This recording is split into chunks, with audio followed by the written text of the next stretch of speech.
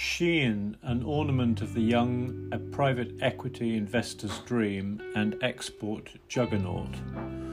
There are not many businesses which started in 2012 and 10 years later have sales north of $10 billion, even fewer with valuations of $15 billion and fewer still exporting to over 220 countries.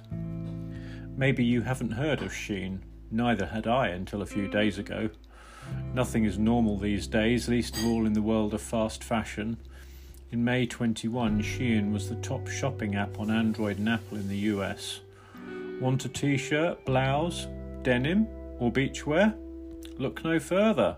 Almost everything is priced below $10. The core target is female, mobile, Generation Z, a demographic with high purchase frequency.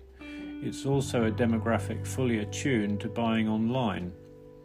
The pandemic certainly helped Shein. Sales doubled in 2020 as shoppers were restricted from malls and the high street. Based in Nanjing, Jiangsu province, Shein's USP is a 3-day design to production lead time, fully integrated supply chain, and not surprisingly, advanced AI. They're also pretty hot at marketing with a strong list of celebrity endorsers from Carla Moreau to Amber Turner.